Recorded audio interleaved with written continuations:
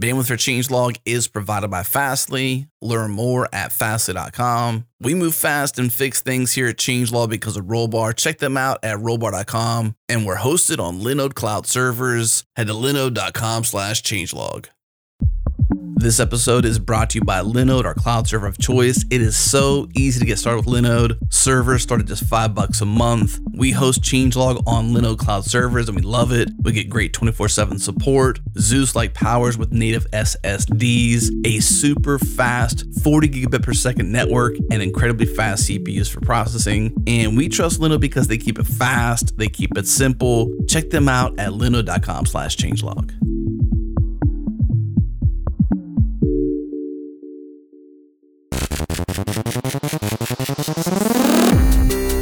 All right, welcome back, everyone. This is the Changelog, a podcast featuring the hackers, leaders, and innovators of software development. I'm Adam Stacoviak, editor-in-chief here at Changelog. On today's show, we're joined by Sacha Greif to discuss the State of CSS survey and the results. CSS is evolving faster than ever, and coming off the heels of their annual State of JavaScript survey, they decided to take on the world of styles and selectors to help identify the latest patterns and trends in CSS. We talked through the history and the motivations of the survey, the methodologies of their data collection, the tooling involved to build and run this survey, and of course we dig deep into the survey results and talk through the insights we found most interesting.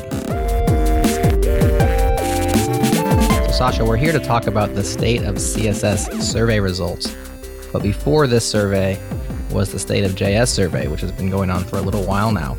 And it seems like you're enjoying that, or at least getting benefits from that in the community, so you're expanding to CSS now. Why don't you help us understand the history of these surveys, why you started doing them, and what's going on? Sure. So I think like a lot of people, especially a couple years back, I was a bit confused about the JavaScript world. There was a lot of things going on, React, Angular, Redux, Relay, Flux, whatever. And so the main reason why I started these surveys was to help myself figure things out and especially know what to focus on next, what to learn next. Because, I mean, when you read Hacker News or whatever, it seems like there's a new thing coming out every week and everybody's learning all these things all the time.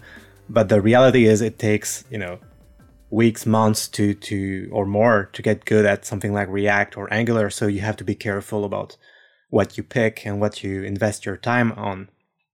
And so that was really the main reason, just figure it out. And I decided to do it as a survey because I thought if I'm in that position and, I kind of spend a lot of time online, I try to keep up. So if I'm confused, I bet there's other people who don't have as much free time as I do, who are probably even more confused, and they could use the help and they could use the data especially.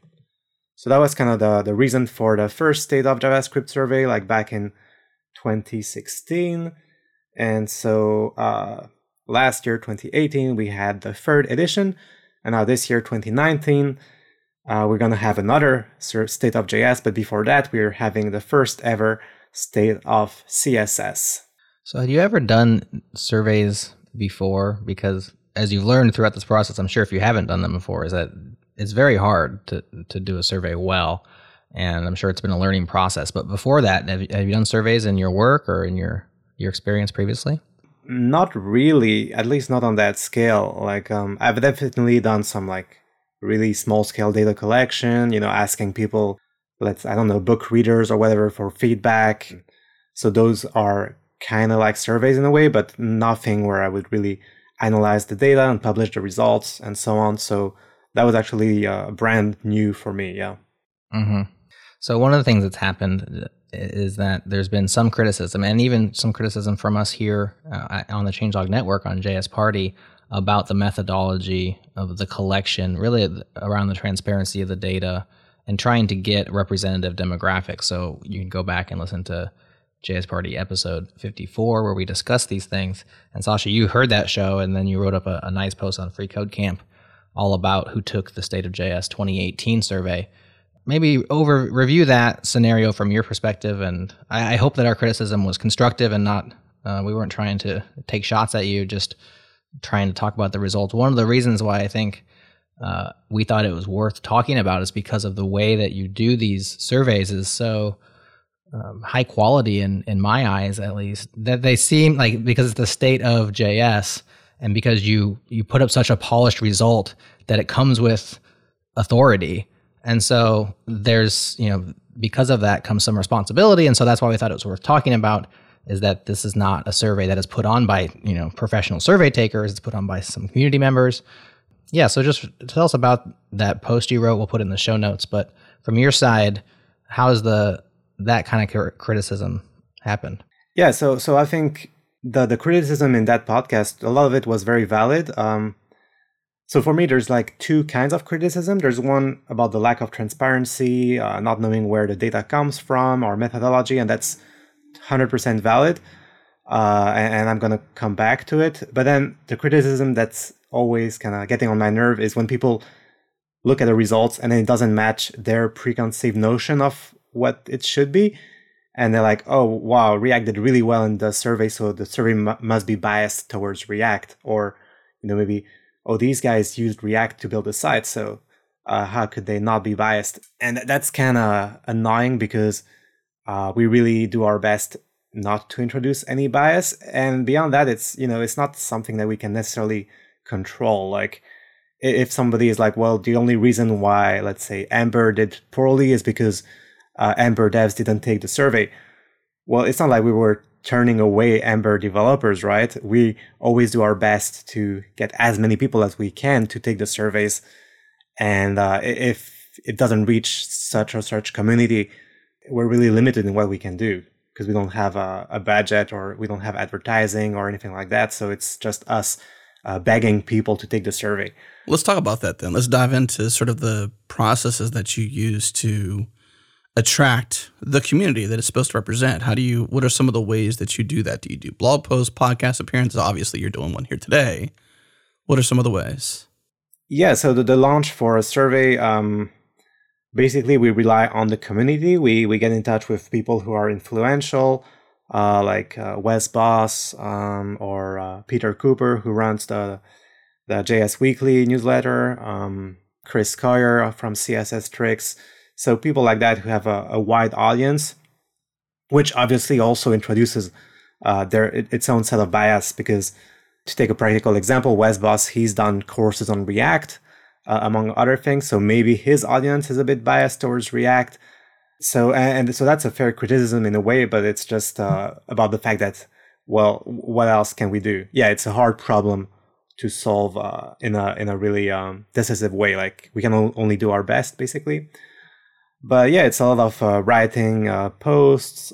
One thing I really try to do is like reuse the byproducts of running the surveys. So for example, last year I wrote a post about how to evaluate a JavaScript library, and kind of tying it in with the questions that we ask in the survey to try and explain, well, both give people this like system for evaluating a library, and also explain the questions that are in the survey.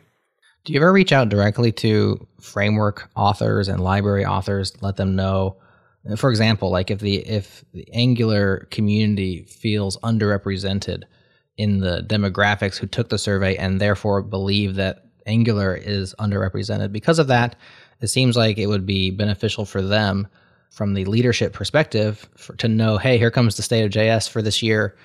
We know all the frameworks will be there. Angular is going to be there. We want to get this out to our community so that Angular is well represented in the demographics. Is that something you've done to talk to library authors, framework teams? Because they have vested interest in helping spread the word. Yeah, that's not something I've done. First of all, it's not always that easy to know who is like in charge of Angular or React. Like, there's people who are very visible online, but they might not be the actual people who like know about these things. Maybe that would introduce some bias, because if for whatever reason, if I contact Angular, React, Ember, but not Vue, let's say, that's already a huge bias against Vue. You'd have to do all of them. You'd have to look at your actual survey and have, okay, here's my 6 frameworks that are on questions. I'm sure there's maybe another question, and so we're gonna contact all 6 and go from there. But Not saying that would necessarily solve the problem, but it seems like if there's underrepresentation in certain niches, then it could be up to the advocates or the DevRels in that niche to just at least get the word out that the survey exists. Now, if they start gaming it and stuff, you got a whole nother problem, right? Yeah, and also when you say underrepresentation, it's tricky because compared to what? It's not like there's a population count for Angular developers. So the best we can do is compare our results to like the Stack Overflow developer survey results. And so far they've been pretty similar. Like there aren't like major differences. So that kind of tells us that we're in the right direction. But yeah, it's definitely a tricky problem. So to circle back to like the transparency and methodology thing, what I started doing last year, in big part thanks to your podcast and the kind of the feedback that I got there, is showing the sources. So how did people find the survey? Which websites? Was it Twitter? Was it CSS Tricks or JS Weekly or whatever, Hacker News? And that's a mix of what people self-report, and also we kind of use different tags. So if it's on CSS Tricks, the links will be, State of CSS / source, whatever. So we really try, at least this time, we really try to keep the different sources distinct and make it easier to track them. Yeah, that's excellent. And you have the data downloadable now in this new one right there at the top, and a demographics section. I think specifically in the State of CSS 29, which we are looking at kind of a pre-release, which is maybe 98% done. By the time the show goes out, audience, you can go out to the website and check out the full results. But right there you have the breakdown of sources, which is really awesome, as well as everything's downloadable. That was another one of our the criticism I think Kevin said on JS Party was, if we could have the data, maybe we could look at it and the community could do those kind of things. And so, I mean, it shows that this is a good faith effort, absolutely, and we appreciate that you are adjusting and adapting and saying, well, let's make this better. And so that means the surveys will get better every year, and that's ultimately what we're all after, because they're so valuable. Yeah, and I think when I work on a project like that, I'm always doing my best. So, but the thing is, my best doesn't reach the same level in different areas. So like, my background is more of as a designer, so doing my best on that level, hopefully it gives something that looks pretty professional and that has a lot of credibility on that front. But then my best on more like survey methodology front might not be as good because I'm still learning. So the end result is like kind of limited by what I and Raphael, my partner, can do. So hopefully we'll improve like everywhere as we go. But definitely the first couple editions are kind of have that mark of our strengths and weaknesses. And as we go, hopefully it gets more rounded out. What do you think the magic number is, or a range of numbers that can represent a community's opinion? So if you are speaking of JavaScript, very large. CSS, I would potentially say even more larger because so many people touch it. I could be wrong. But, what are the numbers of people giving their feedback, giving their survey results, so to speak, to curb this bias or even create this awareness of what is and is not popular in a community? Yeah, that's a good question. It's really tough to answer. So for me, I thought about that a lot after, especially last year, where a lot of the criticisms, because the survey got bigger, so I got more criticism, which is fair. And so my philosophy is it's not really the number or whatever that matters. It's just people knowing what the data says and where it's from. So, if you survey, 20 people, that's fine, as long as you say that it was 20 people. And if it's 200,000, that's fine too. And if it's, 20,000, but they come from such and such sources, which might introduce its own bias, it's fine as long as you disclose that. So that's really what we're trying to do. And for example, for State of CSS, since a lot of our respondents are coming from having done the State of JS survey, I'm sure there will be a bias towards things like, CSS and JS or whatever. But I think that's fine because people can know that and see that, and also then use the data, critically. Like, for example, maybe the proportion of respondents who use CSS and JS libraries will be higher, but their opinion of these libraries will still be representative of the larger community. So it's really like, I think in our daily life, when we see numbers like in surveys, we're kind of not thought how to analyze them. It's kind of, this candidate has, like Trump has 30% chance of winning or something. So you're like, well, okay, that's tiny. It's never going to happen. And then he wins and you're like, well, the polls were wrong because the polls said 30% and he still won. But obviously that's not how polls work.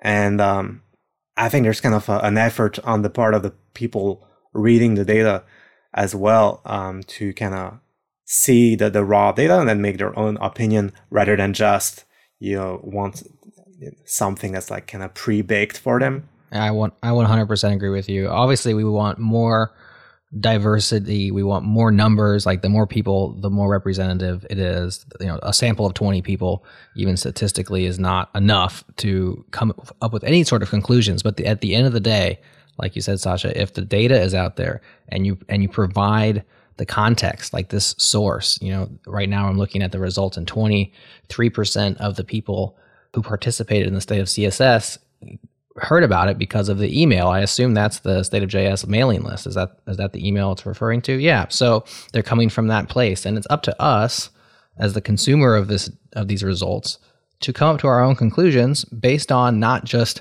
hey, look at this one, it's number one, and then walk away. That's a very shallow way to live life, right? That's not how it works. You have to do your own analysis, and as long as the data is there and there's a good faith effort and it's getting better over time versus getting worse, or there's no effort put in to get more respondents or more types of respondents, then that's a problem. But it's up to the reader to interpret the results, and you can't just take the top 5 and say, here's the winner because I read it on a website that somebody did. On that note, too, I would say if you're that person out there listening right now who has had some concerns, I suppose, about this or other surveys, and given the fact that 22.9% of the people who found out about this survey learned about it through email, hey, maybe go sign up for the email. That way you can contribute to, its information rather than being upset by the results. I would also say that, Sacha, it seems to me that surveys, while may indicate positions of truth, are not exactly full truth. They're sort of indicators. And I would even rewind back to your original reason for doing it, which was to inform your own personal desires for the JavaScript community and, essentially trudging your path. So it was a source of information, not a source of like, this is the way it is. It was more like, here's some data to make the next career decision you might make. For example, your Meter.js book, for example, or Folio, things you're doing there, or whatever. You need more information, more data. And I think that this is a way to get people more data to make accurate and more advisable choices rather than, not having data-driven. Yeah, it's one more data point which you can, take into account or not. It's up to you. Now, I think it's fair to kind of say that because I called it the State of JavaScript, I kind of staking a claim in a way. This is what it's like, and I have the ultimate truth. But I think it's, you have to take it more as a marketing thing in a way. Like, I thought it was a good name. I thought it really communicated what I was trying to do. I'm not trying to say, like, I have the only truth about JavaScript or CSS or whatever. So you have to take it with a grain of salt. There's also, and I completely agree with that, it is a great name. And I said this on JS Party, I'll say it again because I'm back now on the 2018 State of JS. The website's just really well done. Oh my gosh, yeah. It's so good. It's so Thanks. good. And then you have the awards at the end. I think maybe this is the part that, maybe tips people over, is like, okay, here's the highest satisfaction library. Here's the most mentioned thing. And of course, people want to see their favorite library or framework, get that award. And so it's going to bring out the feels. I think it did. So some of that is, why is it Jest and it's not GraphQL or whatever those fields happen to be. So I love the idea of the awards, but I wonder if that particular section of the results, which I see you're doing again here for CSS in 2019, maybe drove some of any sort of the non-constructive criticism that was out there. Yeah, maybe, but I think so. I'm a big Meteor.js user, and Meteor gets really bad ratings. Yeah. Every year. How does that make you feel? Makes me feel bad, but it's like if I can take it, others can probably as well. There you go. I like that.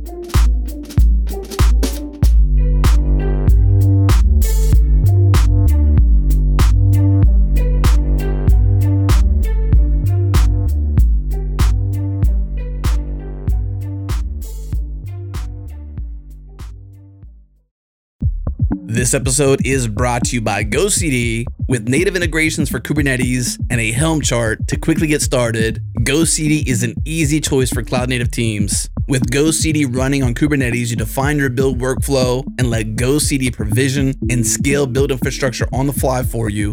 GoCD installs as a Kubernetes native application, which allows for ease of operations, easily upgrade and maintain GoCD using Helm, scale your build infrastructure elastically with a new Elastic agent that uses Kubernetes conventions to dynamically scale GoCD agents. GoCD also has first-class integration with Docker registries, easily compose, track, and visualize deployments on Kubernetes. Learn more and get started at gocd.org/Kubernetes. Again, gocd.org/Kubernetes.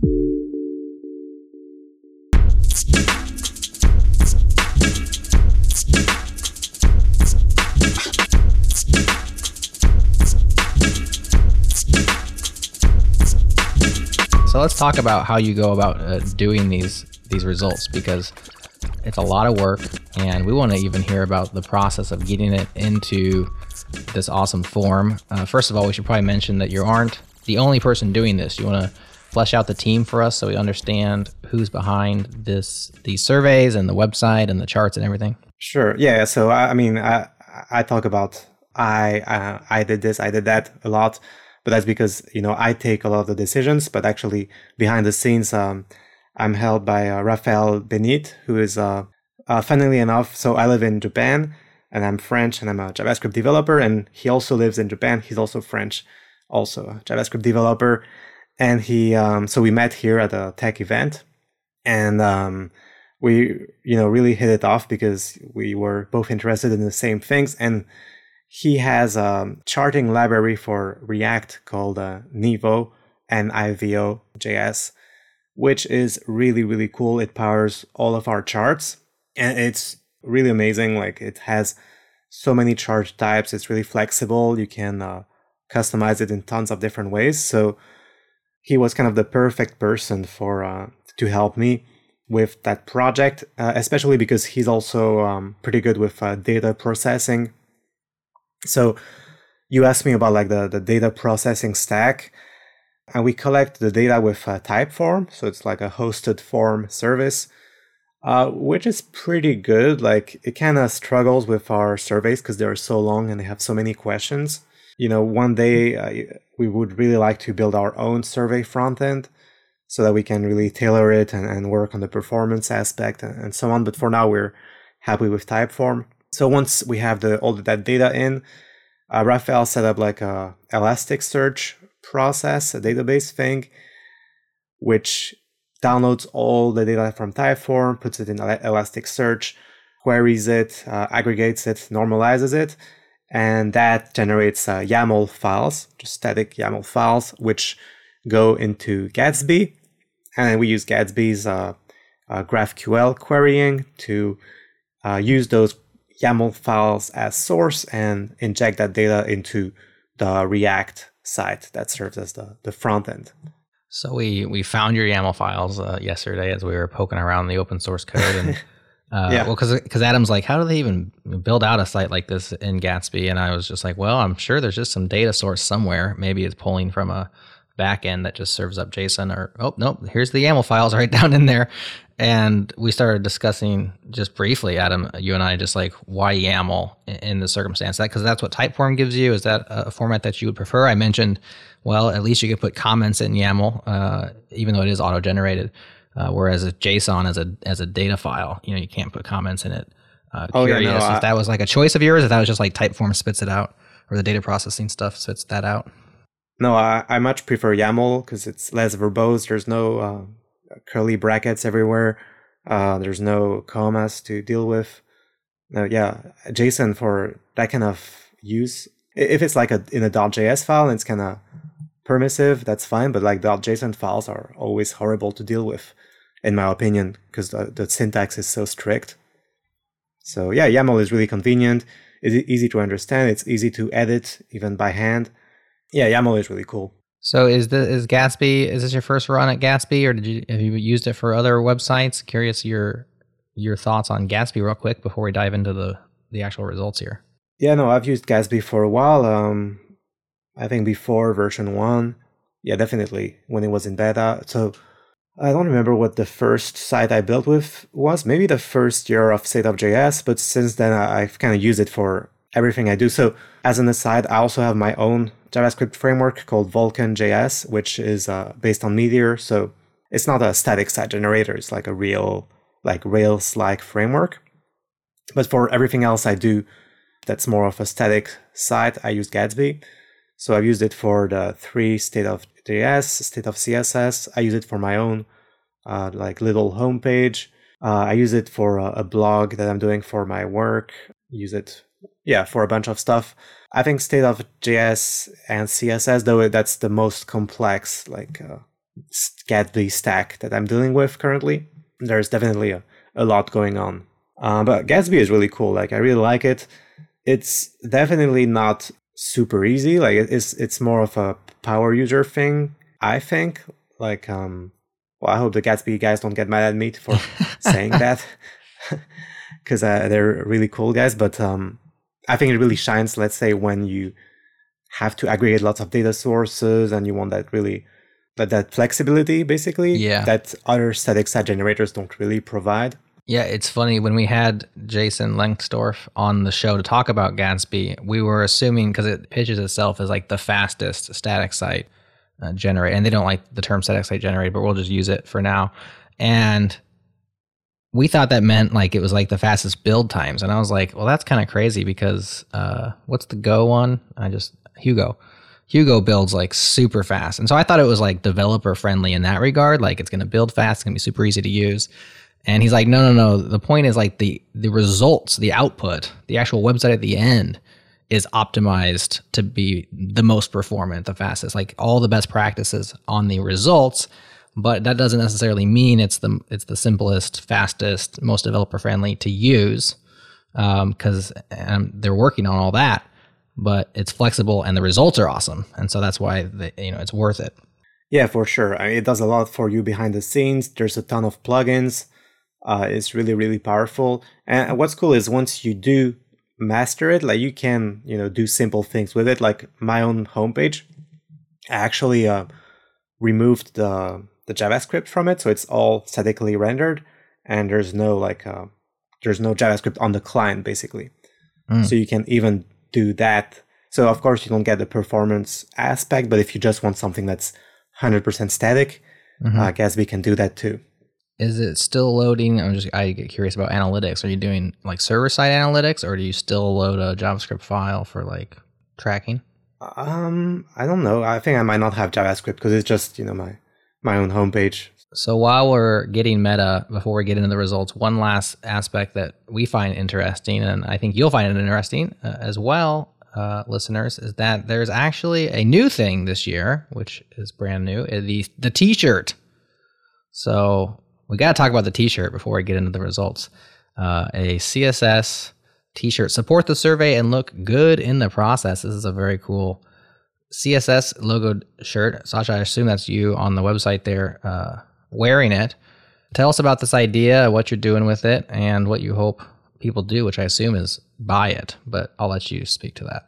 Yeah, well, so I'm a big believer that any project needs to be like sustainable. So even though like State of JS is not something I'm necessarily doing to get rich or anything like that, I do want to always experiment on ways to monetize it, as long as it's not like intrusive or, I'm never going to put ads that track you or for unrelated products or anything like that. But if we can find partners or sponsors that also provide value by giving you access to resources or whatever, That's something we've done in the past. And now this year, I had this idea to do a t-shirt. So actually, I did a t-shirt for State of JS last year as well, but I did it in partnership with the .js conference in Paris, where I presented the results. So it was only available to people there. But the attendees really liked the shirt. So this year I decided to try again, and this time make it available to everybody. And see, if it turns out that that's a viable way to monetize the survey, that would be awesome, because it means we can remain completely independent. A shirt is something that you can keep selling as time goes by. It's not a one-time thing. And then also what I wanted to do is make a shirt that actually teaches people something. So, listeners can go check it out on the survey page, but it basically has our survey logo, which itself is built with CSS. And then the shirt has annotations that tell you the CSS properties that were used to build the logo that's on the shirt. What's cool about this is it's not really self-branded even. It's on the line of, like you said, more educational and well-designed, rather than simply saying, hey, State of CSS survey. It's more just like CSS agnostic in general, or see it more CSS focus on the right. CSS. That's what I mean to say. But not on the survey agnostic, right? Right? The survey is not part of the shirt. It's not a survey shirt, because nobody wants to wear a survey shirt. So you were smart enough to make it about CSS, right? Which is timeless, interesting, and very well designed, as you would expect from the stuff you're putting out, Sacha. The websites are always very well designed, and this is no exception. So the shirt is very, very easy on the eyes. So yeah, definitely let us know how the results go with the t-shirt, listeners out there. If you like these surveys, if you get benefit out of them, and if you want a cool tee, definitely support this effort by getting out there and buying the State of CSS. So if this goes well, Sacha, this will be something there'll be a JS t-shirt down the road. Maybe there'll be like specific things. If you do different surveys, you might do a t-shirt per survey. Is that the idea? Yeah, that would be awesome. So I don't know yet if it would be the same t-shirt every year, or because coming up with a new design every year is kind of still a lot of work, even if it's once per year. Usually we're already short on time and we're already trying to wrap everything up. So I don't know, but we'll see. Definitely one per survey would be cool. So I'm curious, you seem to have this touchy-feely way about approaching the monetization of it. So you're concerned, or you want it to be sustainable, but you want to approach the monetization of it in a way that respects, obviously, the community. What's your outlook on this front? I don't know how much you can share about the financials behind the things, but just curious how sustainable it has been, how much money you've had to put in from your personal pocket, and has it simply been a labor of love, or has it been a labor of love and some profit? So we did make some profit, I don't remember the exact figures, but at least a couple $1,000 last year, maybe, 4,000 or 5,000. And that comes mostly from sponsorships and then affiliate links. So, we have affiliate links to courses like Wes Boss's courses or a couple others. And well, it's not even a question of ethics or anything. It's just, I think most advertising doesn't work online. And the only reason it can work is when it provides actual value to the, customer or user or reader or whatever. If it's just unrelated, or I think what happened is the worse the ad, the more you have to add tracking and, unwanted things to kind of make up for the ad not adding value. And so on the other hand, if the ad itself can have value, you don't need all this extra tracking stuff or unethical stuff. I think you probably want to be more in the line of partnerships where there's a mutual benefit. The folks that would be or are willing to partner with you on the State of JS survey or the State of CSS survey, you want people who care about that community and want to help it thrive and care that this survey exists. And therefore, it makes sense for them to be a partner with you in sustaining it, for one, but then they also get the representation of caring about the community. And that's part of what your design would illustrate is, how do they care? How are they relevant? Why should you care about X brand or whatever? Yeah, and I think, you get a very small amount of goodwill from the community, and you don't want to waste it on, making a bad impression with, just random Google ads or like shady business practices, especially if you're in it for the long run, which we are. So for us, it's really, even if we just don't monetize at all and we skip a year, it's fine, because our main goal is just getting the survey out there and getting good data and kind of establishing it as a brand. Maybe that's also kind of the designer in me speaking. Like, I really think the brand is the most important, and the profits are kind of secondary after that. Mm-hmm. So one other idea that you could do, and maybe this is just generating more work, so it's not great, but what I think of is, now that you have State of CSS and JS, and you have this process down, like you said, you may develop your own front end. Every year you get a little bit better at it. Is you could go to specific organizations that have vested interests in specific communities that don't have surveys. So you could have State of Rust 2020, and it's not that there's advertisers, it's that maybe Mozilla funds your entity to run the survey for them. And so it's brought to you by Mozilla, just because Mozilla wants to know what the state of Rust is, or maybe the state of Go. And it's brought to you by Google. It's not that they're advertising, it's just that they're the ones that are funding the effort. And maybe those contracts could be large enough that it actually, makes the other ones where you could do without funding for those. Is that something you've considered, or is that too far down the road, or just too much work? I think I would love to do that. We both would love to do that. But I think, practically speaking, like, a lot of the value I think we bring to the thing is like the ability to get the data and know what to do with it, and then publicize it. And if you come into a community where you don't have any ties or any expertise, like Rust, I don't know anything about Rust, I'm not sure I would be able to replicate that. And then on the other hand, if I leave it all up to Mozilla to do that, then I'm not sure how much value we provide. We're kind of like, regular contractors at this point. We just make some React code, and I don't know. I think we would have to explore exactly where we come in, under what terms. And especially since you're putting in your own personal thoughts too, like conclusions, etc. Yeah. A lot of this isn't simply just the data back. It's some insights. So there's some personal flair to it, so to speak, using TGI Friday's terms. So I got one last monetization idea before we move on. So one thing that I think is new this time around is that there's actually under the resources section, there is a podcasts question. And so I just want to point out that the changelog, despite not even being specifically about CSS or front end, is the number 3 most listened to podcast, right behind Syntax and Shop Talk, which are great shows. So we're in good company there. Sadly, JS Party is not on this list, so that means we have some work to do to get the word out. So here's my monetization idea. We give you money, and then you put JS Party at number 1, and then everybody's happy. Well, I was going to say yes, but now that you've talked about it publicly, I can't really accept Touche.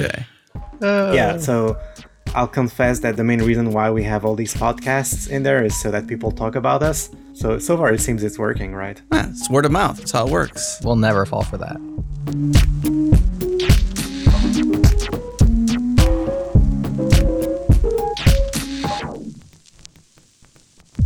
This episode is brought to you by our friends at Rollbar. Move fast and fix things like we do here at Changelog. Check them out at rollbar.com/changelog. Resolve your errors in minutes and deploy with confidence. Catch your errors in your software before your users do. And if you're not using Rollbar yet, or you haven't tried it yet, they want to give you $100 to donate to open source via Open Collective. And all you got to do is go to rollbar.com/changelog, sign up, integrate Rollbar into your app. And once you do that, they'll give you $100 to donate to open source. Once again, rollbar.com/changelog.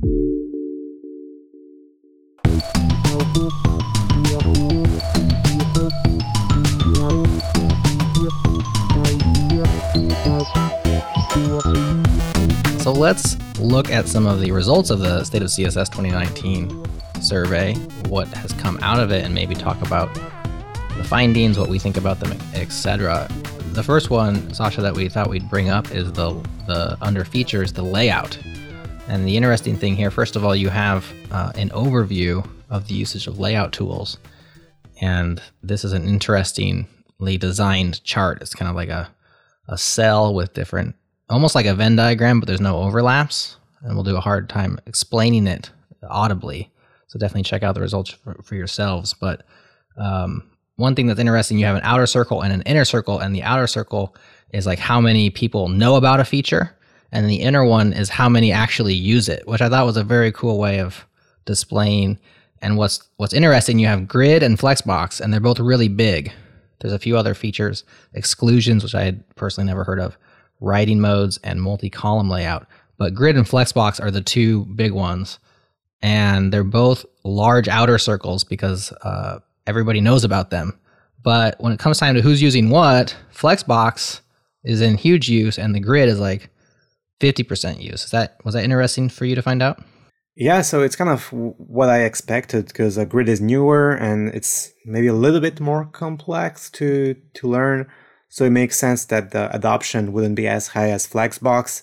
And like my personal like story, at least, is that I had been using floats for years and I hated every moment of it. And then when Flexbox came along, I kind of jumped on it right away, because it saved me from ever having to like do float right and then clear both or whatever, overflow hidden, clear fix. Oh, I'm getting PTSD just thinking about it. Me too. But then when grid came along, I was more like, oh, one more thing now I have to learn. And then it took me a long while to actually start using it. And now that I'm using it, I'm still not super comfortable, but I really love it. And it's actually probably better than Flexbox for most use cases. So I think that chart reflects that, and I really wonder what would have happened if Grid had came out first before Flexbox.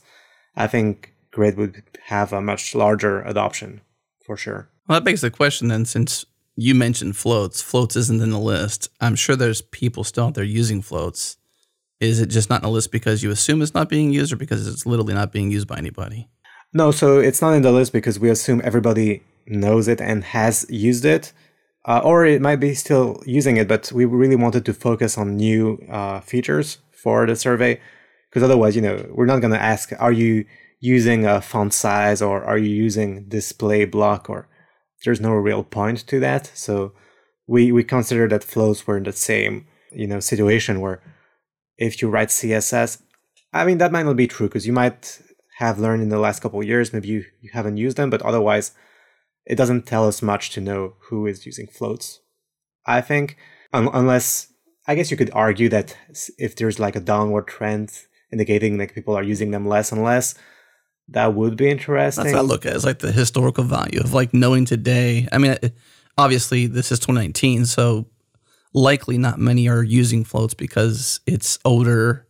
Flexbox, as you mentioned, has been around, so even the old hats are probably transitioning. Like, you were pretty happy to be done with floats, and I'm sure anybody learning today is probably learning new states of things rather than older states of things.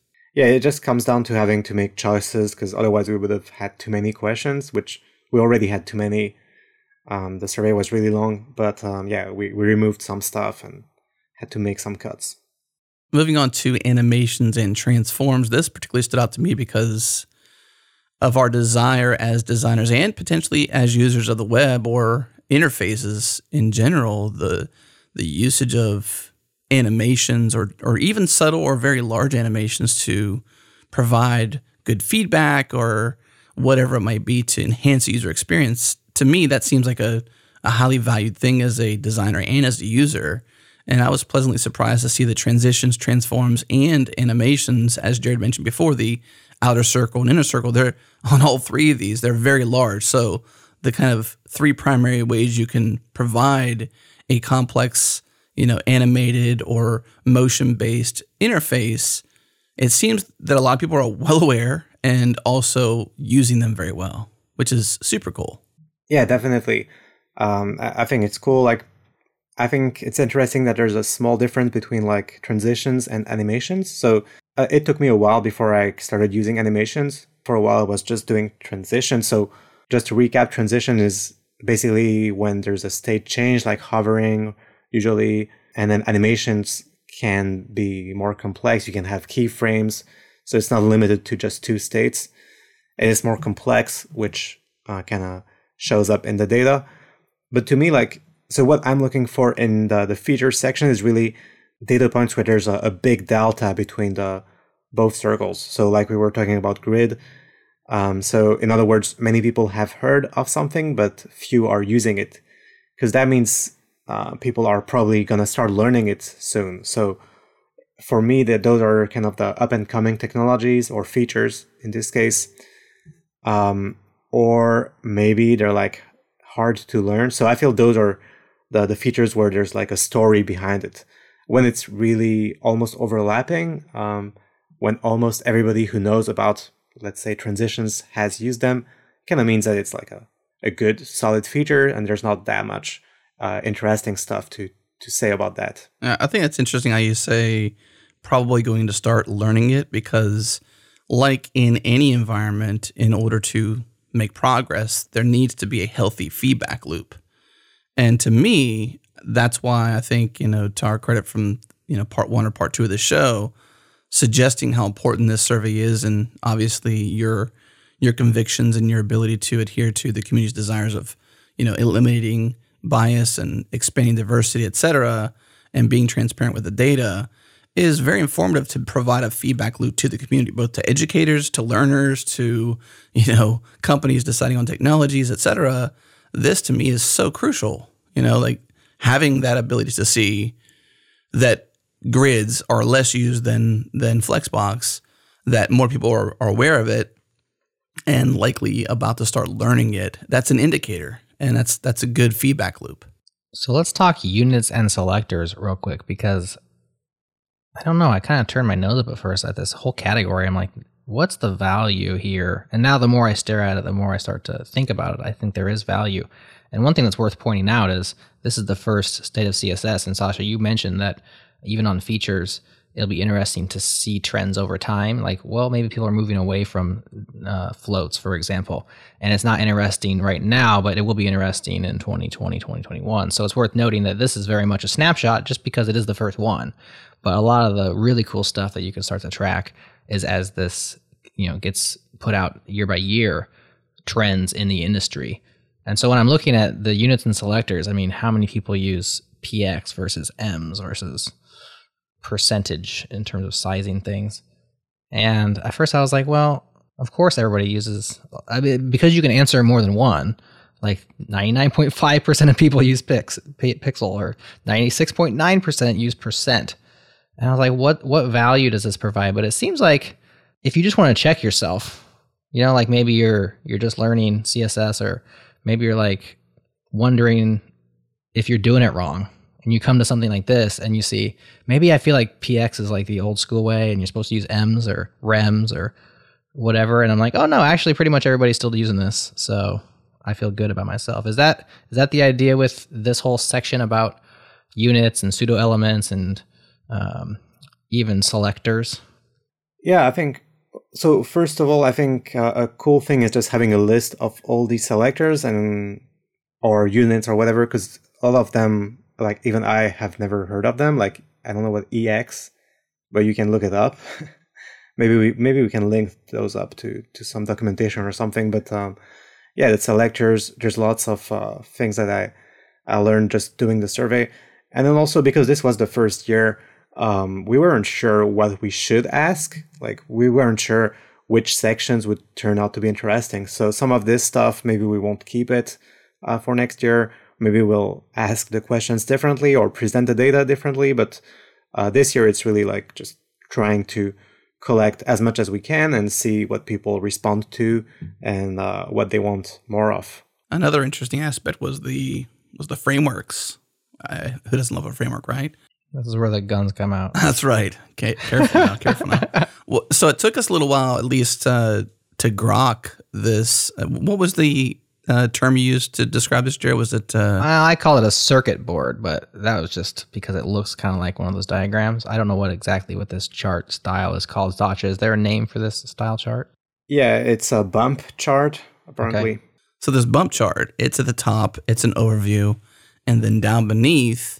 So we're in the CSS framework section, by the way. So if you're listening, follow along by doing that. You've got all the different frameworks mentioned, Bootstrap, Foundation, etc. What I find pretty interesting, it took me a little while to grok this, but you saw kind of left to right the kind of three attributes: awareness, interest, and satisfaction. So 1, are you aware of it? 2, are you interested in it? And 3, if you've used it, are you satisfied with it? And I think those are 3 good indicators of pretty much any technology, framework, whatever. What's interesting, though, is how you can sort of just look at the interest, because that's the top. It goes from top down in terms of interest, literally. But Tailwind being the most interested or having the most interest, but then you also see as a correlation, not many people aware. However, at the same time, just as many who are interested are also satisfied with it. So it would tell me that Adam Watham needs to get out there and market more or find more ways to do word of mouth because, hey, people are really liking this thing. They're interested in it. They're using it, but they're not very aware of it. And I'm sure he's probably also aware that there's not many people aware of it. But yeah, but I think this is interesting to, 1, the folks behind each framework, but then 2, the community of like, what's up and coming? What should I be learning?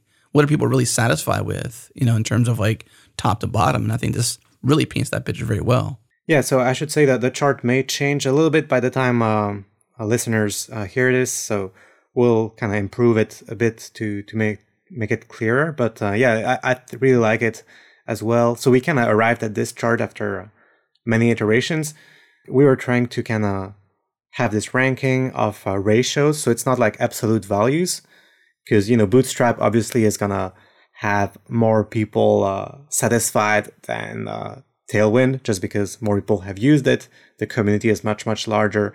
But then if you look at the ratio of satisfied versus non-satisfied, then you can actually compare them, and then Tailwind takes the lead.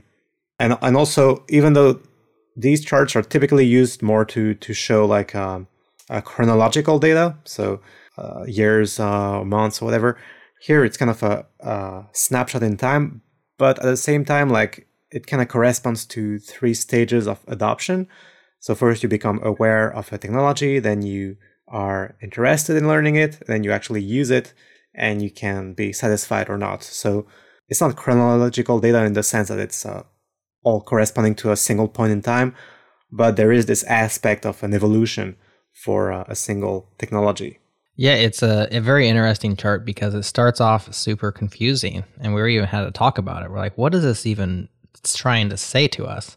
And then once you figure out, okay, this is how it's working, then when you look at it, it almost seems intuitive afterwards. You're like, okay, this makes a lot of sense. So I can look down here and see that tachyons is near the bottom of awareness, but the interest is kind of in the middle, and then the satisfaction is top 5. So it's very highly satisfying to those people who are using it. It's got a decent amount of interest. People want to learn about it, but of those people, of the whole, that doesn't have much of an awareness. So like other people who are aware of it, they do want to try it out. Yeah, it's a very interesting chart. Yeah, we always try to include a few like puzzle charts in a way where it's not obvious right away how to read them or what they're saying, but then you can kind of decode them, and then it becomes very easy to read. So I think maybe the overall technologies chart is a little bit like that as well. And we have the scatter plot, the quadrants chart. So there's a few where it's not just bars or whatever. It's kind of a little bit of upfront work, but then it's rewarding because you get it. You definitely need an explainer for how to read the chart, unless you're, a chart master. And in such case, you know exactly how it works. For me, it took me about 5 minutes, so I'm not a chart master, admittedly. And Adam had to describe it to me, so I'm even lower on the rung there.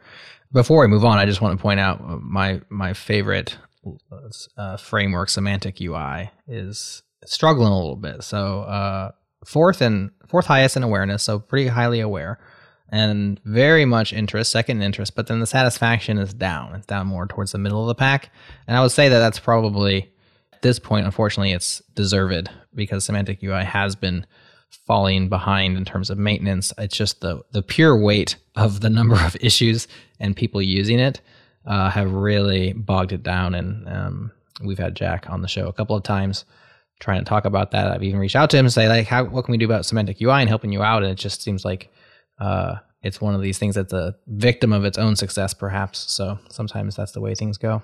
Yeah, I think you can look at Bootstrap as well, which is number one in awareness, but last in interest. Which kind of makes sense, but then also pretty low in satisfaction. Right.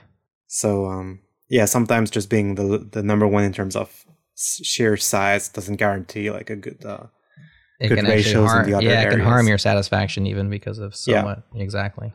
And what's interesting too is if you rewind, I'm guessing just 7 years-ish, maybe 5 to 8 years, somewhere in that range, Bootstrap and Foundation were sort of the rage at the time because they were, well, not to designers who would rather design their own thing, but for a lot of people, it's like, wow, I can launch them faster.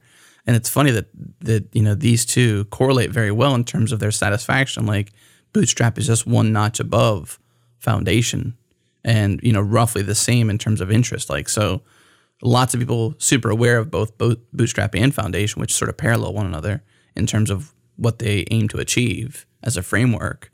But the interest and satisfaction, to me, this is Telia's and Windows. It's good that you can see that these two, not so much they're in the place they are, but you can see from anybody's point of view what is something worth investing your time into, and potentially what people have found interest in and satisfaction in, but isn't that aware of. So let's move on to methodologies, these ways of writing your CSS or architecting it. BEM, SMAX, OOCSS, Atomic CSS, etc. Seems like for the most part, BEM is dominant, highest awareness, pretty high interest, highest satisfaction. 52% of respondents have used it before, versus the next following up, which is Atomic CSS, which is at 20% have used that architecture. Did this surprise you, or was this as a CSS guru, Sacha? Are you any at all surprised by these results, or is it pretty much what you would expect? I feel I'm gonna get in trouble if I call myself a CSS guru. Oh, I called you that. You didn't call yourself that. So. Okay.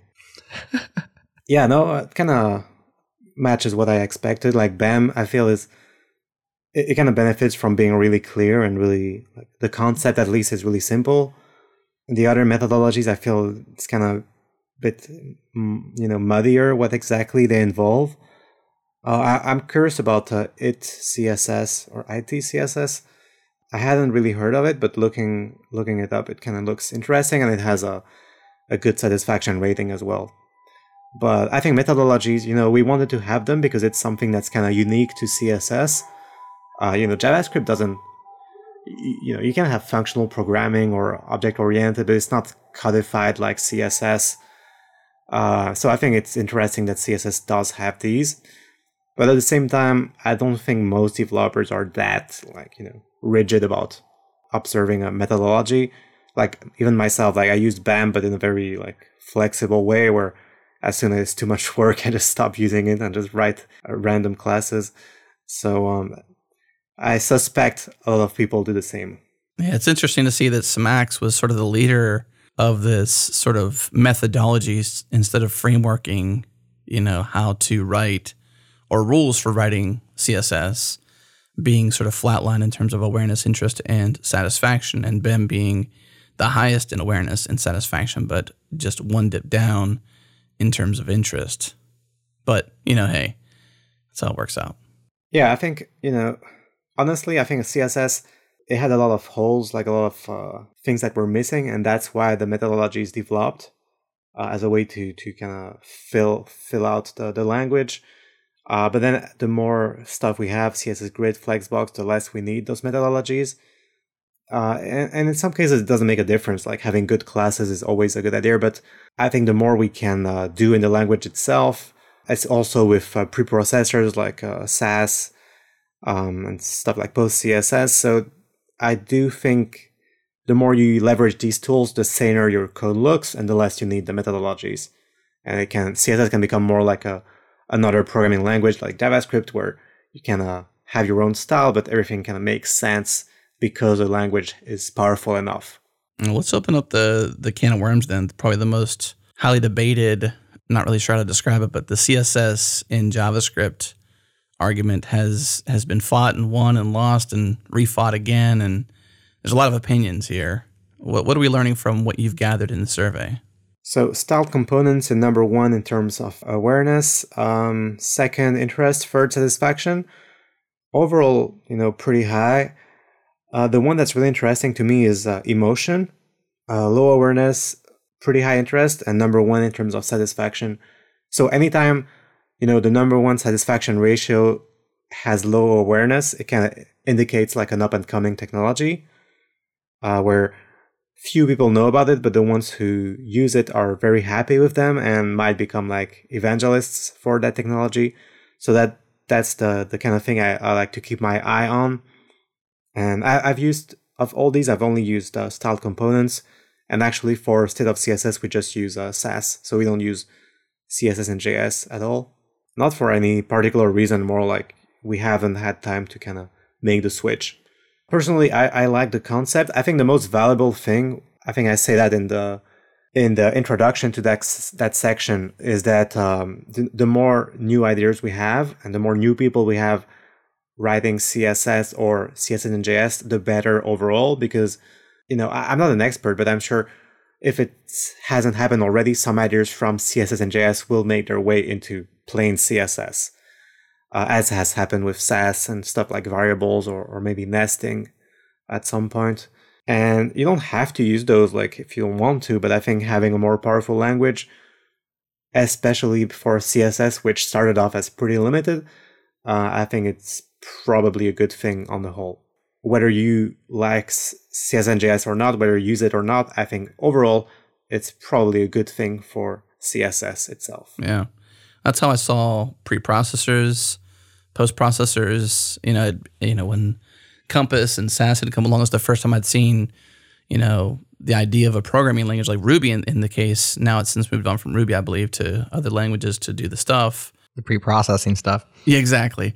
You got these higher order, not limited to simply using CSS itself to produce a CSS file. At the time, this is many years ago, had blown my mind. And I was like, this is anarchy. This is crazy. This cannot happen. But then I was like, no, this is amazing, as I looked into it further. And I see the same thing happening here with CSS and JS, is that what you're going to see is the language get pushed forward. And in a lot of ways, CSS itself is the language it is today and has some of the features it has because of the pre and post processors. And I would assume that similar things would happen by pushing it in the way that CSS and JavaScript will push it.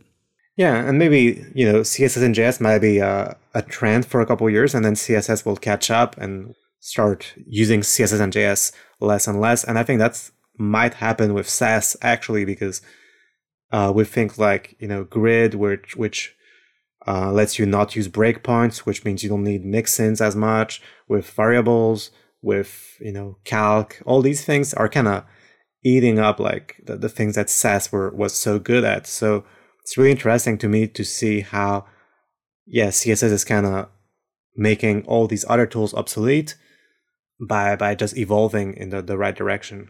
So let's just hit a couple of real quick ones in the other tools and environments, and then I want to move on to opinions. But text editors, VS Code, 73.8% of respondents using VS Code, Sublime, 35%.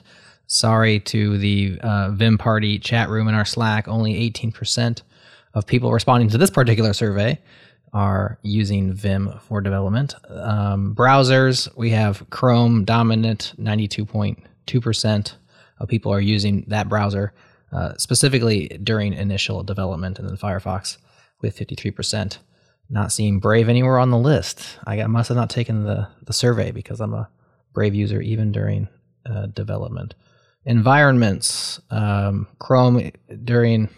Ooh, is this the same one? Browsers. Which browsers do develop? Yeah, so that's a mistake on the version you're seeing. This is actually which browsers do you test in? So right, not so much the one you're most at home in, but the one you make sure everything works in. Gotcha. So yeah, much more people doing other browsers. That's a good thing, right? So we have people testing in browsers that they're not using on the daily. So much more representative. Safari Edge, Safari iOS, IE, Chrome, Android, etc., etc.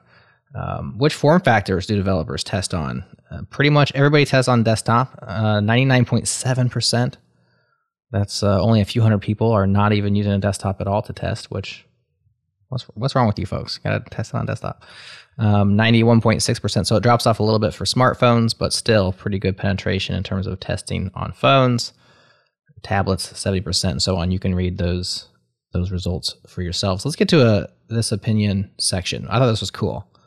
So we'll close with this one here, I guess, and maybe have you state some of your conclusions, Sacha, as we tail off the call. But this is a section which is basically like, will you answer, do you agree with this? Do you strongly agree? Kind of a sliding scale. Do you strongly disagree? And it has a bunch of statements about CSS. And so I thought this was a very cool section of the survey. The learning curve for CSS. So the statement is CSS is easy to learn. And pretty high agreement. So 35% agree, and then another 25% rounding strongly agree. Pretty much nobody, or by nobody I mean 340 people, strongly disagree with that statement. So CSS still, even though it's evolved and added a bunch of stuff, and people get caught up with how to selector precedents and all that stuff, there are things. But overall, it seems like people are thinking it's easy to learn. Speaking of evolvement, CSS is evolving too slowly. This is one that I thought I would see more agreement on, but most people are pretty much neutral on this. Did this surprise you, Sacha, or does this reflect what you think about the evolving pace of CSS? Yeah, I also thought the agreement would be higher. Maybe that's because I've been using CSS for a long time and I'm still kind of used to this glacial pace of change. Well, maybe I shouldn't say that, but for a while we didn't have as obvious as like the improvements weren't as visible. Maybe that's it. I know a lot of work was going on behind the scenes on browsers and stuff, but I think especially compared to the last couple of years with Flexbox, Grid, the pace has really picked up. So I think if you've started using CSS in those years, you probably feel like it's evolving just fine. If you're more used to 10 years ago or whatever, maybe you agree with that statement more. The question that I also enjoyed, CSS is a programming language. This is one that the folks like to argue about on Reddit and whatnot. But most people strongly disagree, 31%, and then another 18% disagree, 23% neutral. So most people are either neutral on this or disagree or strongly disagree that CSS is a programming language. What's your take on that one? I don't know. I think it probably all depends on your definition of programming language. Yeah. But I would say yes, because I don't know what else it is. Yeah. What else is it? Well, its basic definition, it is, you are programming a machine to do something, and it is a language. So at its basic core, it is a programming language. Are you programming the machine, though? Well, you're programming, I suppose. I mean, it depends. Yeah, there's some really interesting things you could do with CSS, but... You're declaring... Well, that's where the debate is, right? Right. And therein lies the debate. So I would agree with that there's a debate. It's obvious. So we have 100% agreement that there's a debate about whether or not it's a programming language. Well, that brings me to my point here is that the statement is CSS is a programming language. Right. And I always find it kind of hard because it's like, is it agreeing or not agreeing when you say strongly disagree? Because it's like... Well, you disagree with the statement. Right, exactly. But it's hard to grok it. You have to sort of like process it one, or at least me. I have to process it a couple times to be like, think are they about agreeing or disagreeing that it is or it isn't? And then I have to like, okay, good. So most of the people disagree that it is a programming language. That's the point we're making here. 30.95% if the numbers strong. That's strong disagreement. So yeah, add in the disagree, and you got 58, almost 60%, right? 30 plus 18, yeah, that's 47. Yeah, roughly 50% either agree or strongly disagree or disagree. Well, whether or not it's a programming language, that's just a kind of a fun meta debate. But let's finish on this one. Enjoyment. I enjoy writing CSS. Now, we're not going to have much controversy here because these are people who like CSS because they're taking the CSS survey to a certain degree. And 48.67% strongly agree, 27% agree, 14% neutral, 6% roughly disagree, and then only 442 respondents strongly disagree that they enjoy writing CSS. So, despite all of its, what do you call that, glacial evolvement and glacial change and the debates about it being a programming language and the tooling and the where to put it. Do I put it in its own file? Do I put it in my JavaScript? for the most part, people do enjoy writing it. So that's a good thing. Well, okay, let me just say a disclaimer that I think the pace of change is much faster now. And also that I think, because a lot of people from the CSS writing group, like the CSS development group, helped us. Plus, you're a CSS guru now, so your opinion really matters now. Yes, guru. I have official business cards. You can put that on your LinkedIn. But so one thing I learned actually by working with the working group people, some of them, is that CSS does so much more than what we typically think. Let's say that you need to display your website on a smartwatch, and that smartwatch has a round face. So there's people who are tasked to figure out how CSS works on circular screens or fridges or really all kinds of devices, all kinds of environments.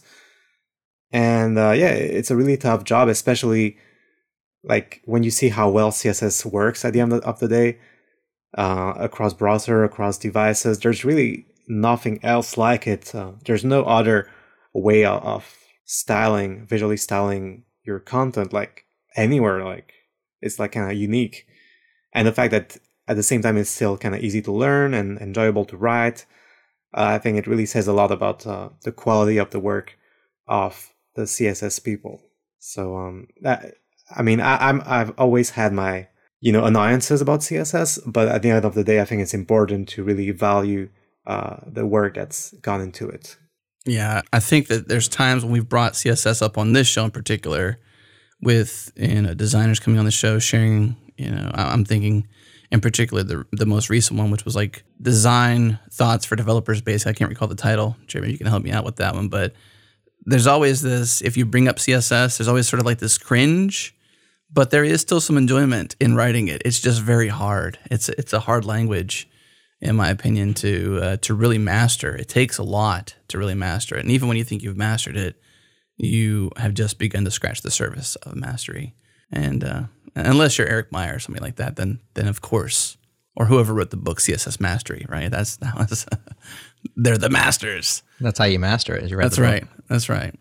I want to mention too, we would have covered awards here in this call because that's something we love to give praise to, either for the frameworks out there or those leading the way. However, those details are not finalized just yet, so we couldn't quite cover those. But one thing you do say, if this is accurate in the current state of CSS website, is if we had to pick a theme for this year, it would be new beginnings. And so I want to charge everyone out there listening that if you care about the feedback loop to this community, CSS or JavaScript, then I would encourage you to get to know Sacha better or subscribe to the email list, whatever it takes to put your perspective into this story, because without your perspective, we don't really have a quality feedback loop. So it's important to have everybody's voice.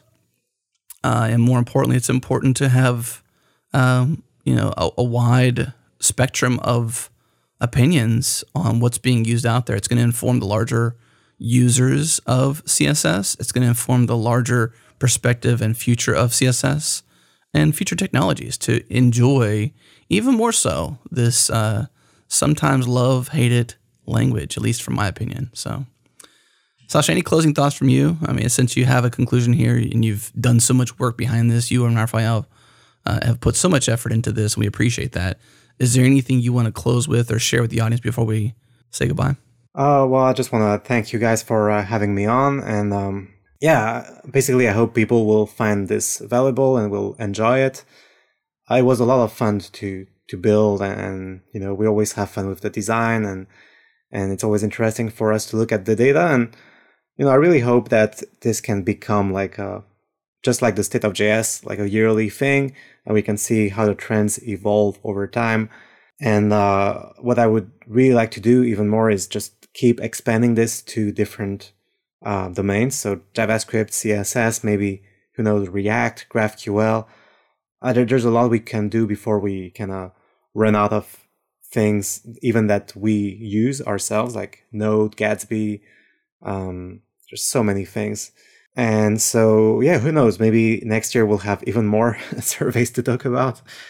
I don't know at which point I'll start losing my sanity. I don't know how many surveys I can run at the same time, but I definitely want to try. Well, worst case scenario, you have more clothes. If there's a t-shirt for every survey and every year, then hey, that's an easy way to outfit your closet.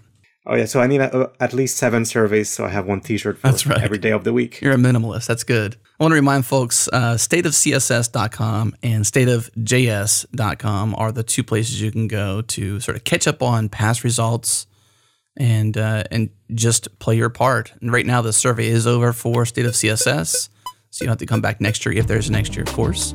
But those are 2 places you can go. And from there's lots of links out to Twitter, out to Facebook, out to the email list. Sacha, thank you so much for joining us today. It was awesome to get a behind-the-scenes look at the survey and all the things you're up to. The details behind things like this are really interesting to us. So thank you for your time. Yeah, thanks. All right, thank you for tuning into this episode of the Changelog. Hey, guess what? We have discussions on every single episode now, so head to changelog.com to discuss this episode. And if you want to help us grow this show, reach more listeners, and influence more developers, do us a favor and give us a rating or review in iTunes or Apple Podcasts. If you use Overcast, give us a star. If you tweet a link. If you make lists of your favorite podcasts, include us in it. And of course, thank you to our sponsors, Linode, GoCD, and Rollbar. Also, thanks to Fastly, our bandwidth partner, Rollbar, our monitoring service, and Linode, our cloud server of choice. This episode is hosted by myself, Adam Stukowiak, and Jared Santo, and our music is done by Breakmaster Cylinder. If you want to hear more episodes like this, subscribe to our master feed at changelog.com/master, or go into your podcast app and search for Changelog Master. You'll find it. Thank you for tuning in this week. We'll see you again soon.